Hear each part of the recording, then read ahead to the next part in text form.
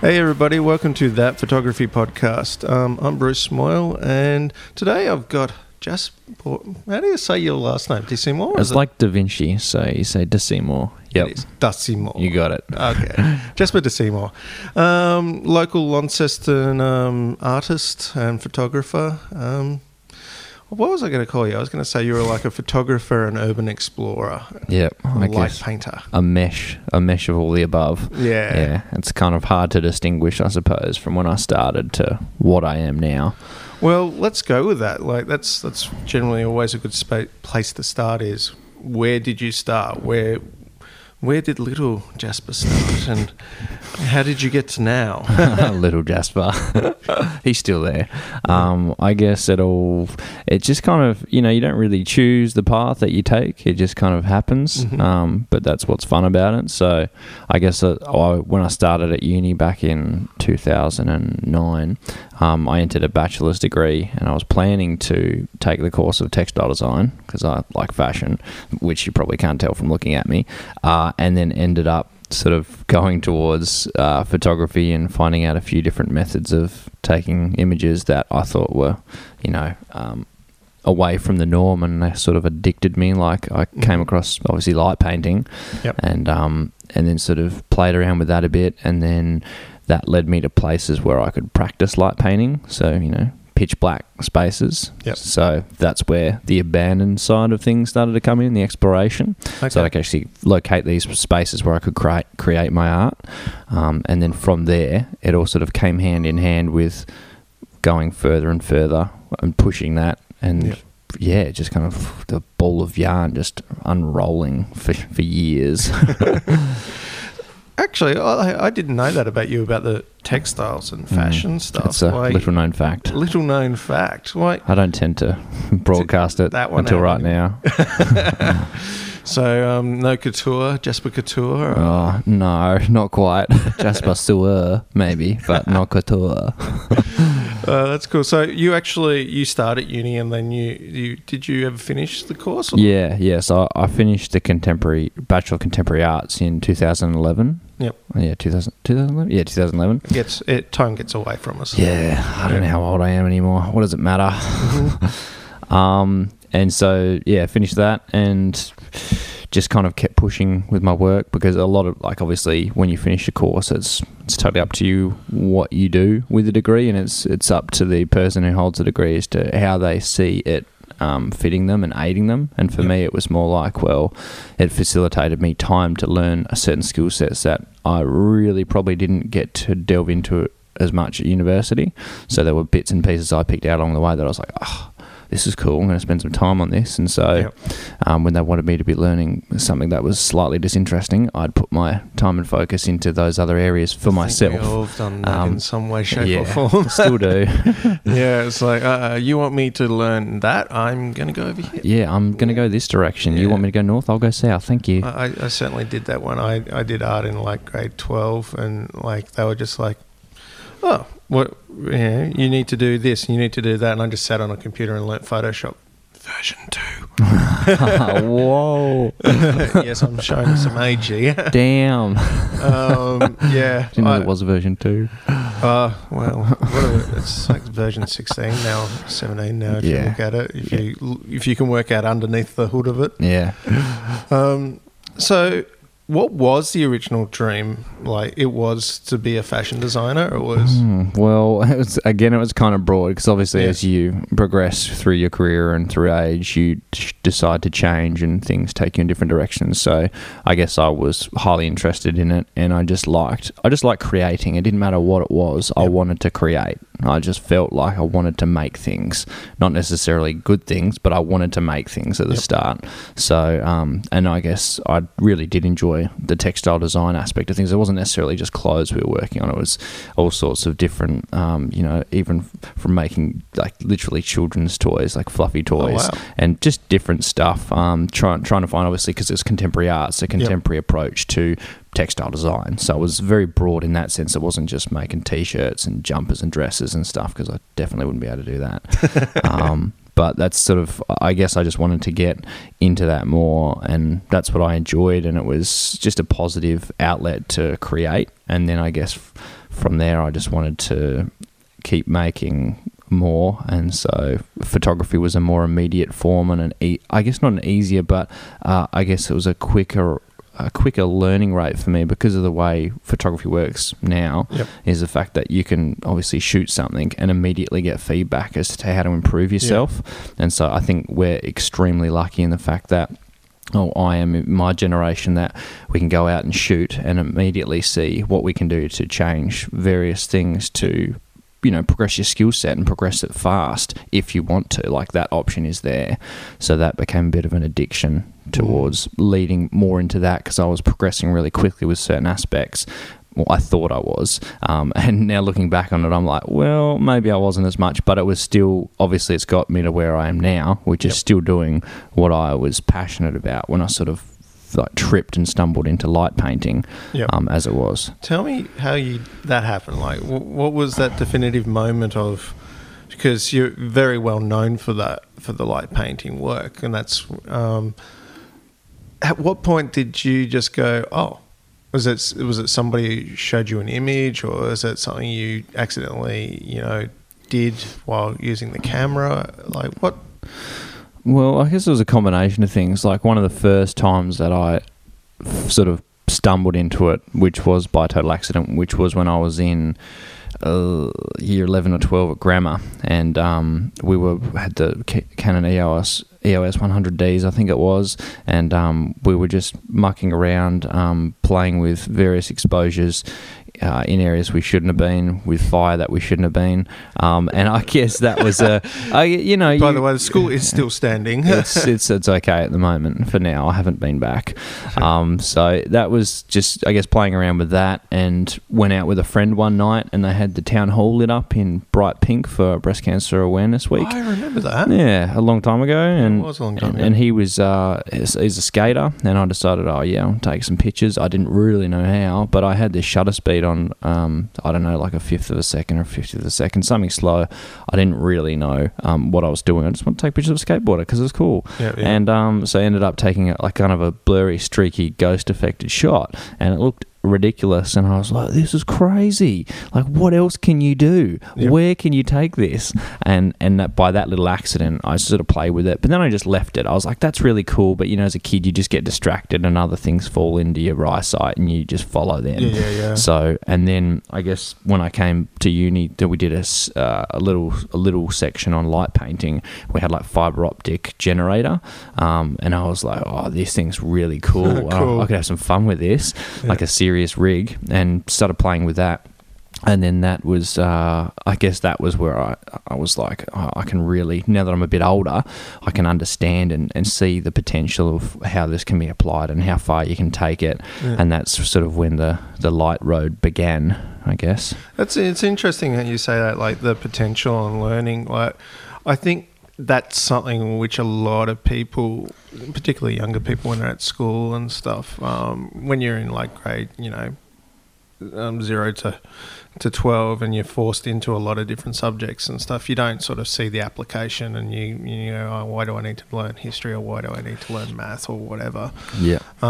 When you go into more of an elective area, which is university, and that, you still end up in that situation, and it's like, well, why the hell do I need to do this topic? But I think some of the things that come out of that is that you don't know until later on. Some things probably will be absolutely irrelevant, but as you're saying, like, you go, somebody showed you something at one point in time, and that might come back 5-10 years down the track potentially, and that in itself can be really beneficial. It's like planting little seeds. Yeah, literally. And it took me a long time personally to realize that, like, you need to take all these opportunities. You may not like it at the time, but at least acknowledge that it can be beneficial in the long run. That learning to learn and learning to appreciate that there is a learning ability, things coming, is,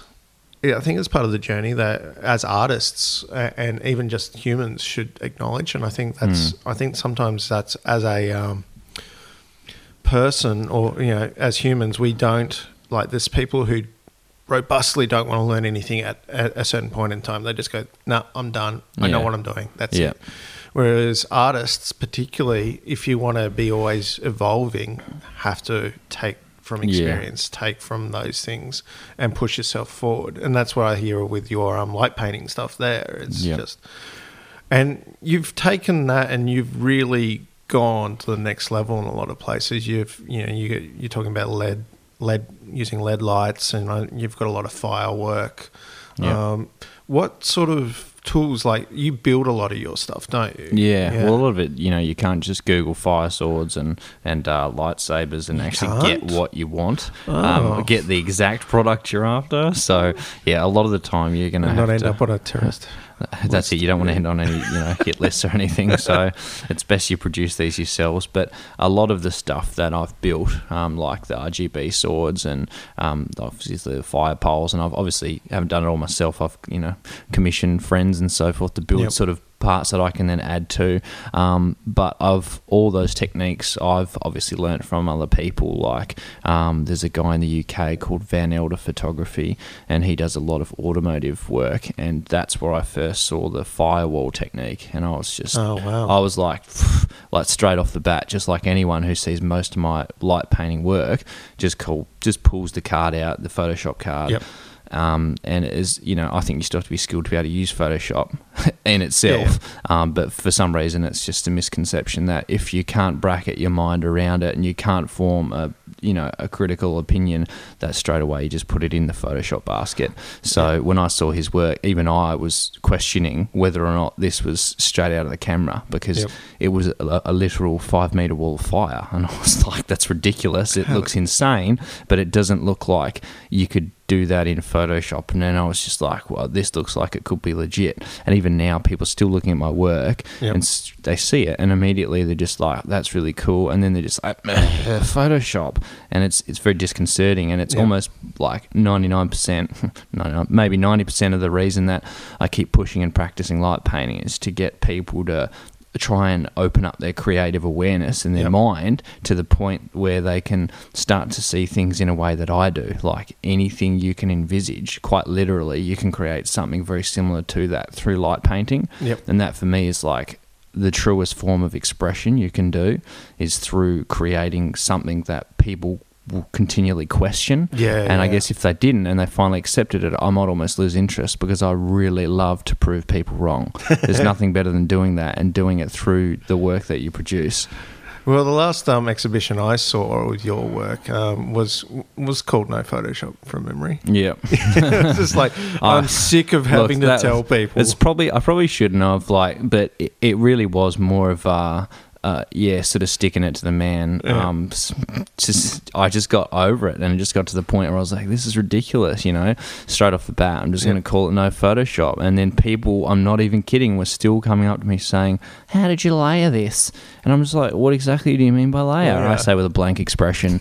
And they're like, well, how did you get the fire pattern onto the top of the wall there, and the person in the front, how was that achieved? What brushes were used in Photoshop? And I literally... I like how they say, sort of like Poindexter sort of thing. Exactly. That's the frustrating part. They know stuff. And so there I am. Little knowledge is a dangerous thing.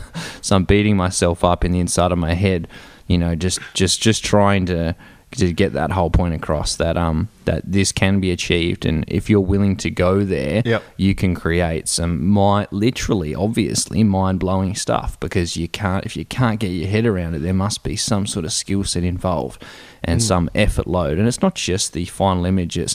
To me, it's all about the preparation leading up to that point and the planning stages, because the photo is just the residual leftover representation of what happened in that space at that time.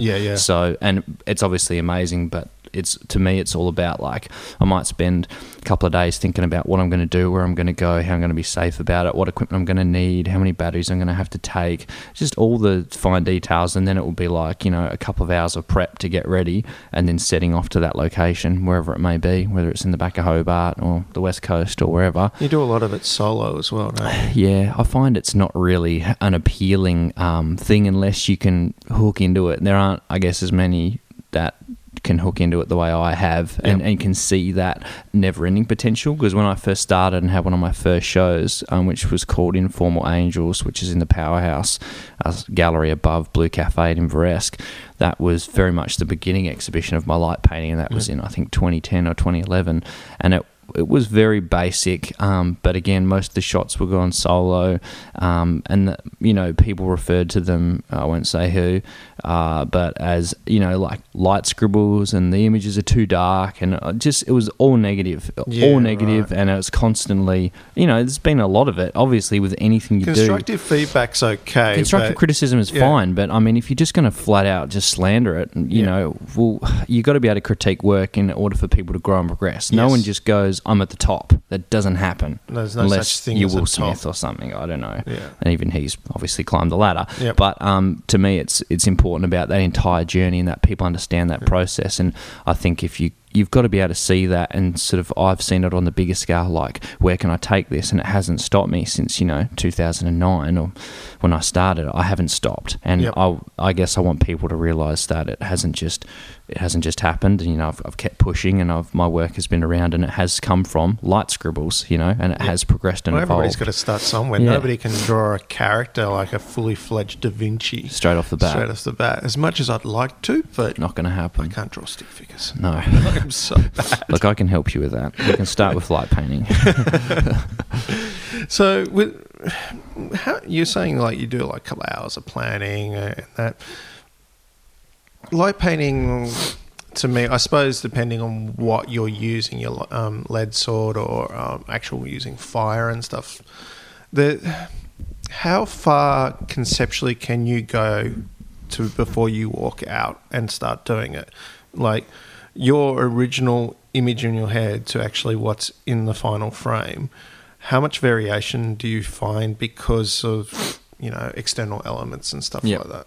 I guess there used to be a lot of variables, but then as I've progressed and I've learnt more about myself and the techniques and the way to capture it, and the various lenses that will have different apertures, and depending on what a light emission is coming from the light sources, can completely affect the shot. So I've kind of gotten used to now getting out to that point, and almost I also kind of like to keep to that true to I know it's not analog, but keep true to that sort of 1 to 2 shots per whatever I'm doing, kind of to test myself in a way and respect the fact that I'm lucky enough to have this digital technology to create this immediately. So if I can't get what I'm trying to achieve in 2 shots, I change and I go and do something else and waste my time on that. I won't take 30 shots of the same conceptual image. Like, I won't try and do 30 firewalls and then pick my favourite. That's not how I work. As much as that would probably be great, and I'd have this great range. And then you can puzzle them together. Exactly.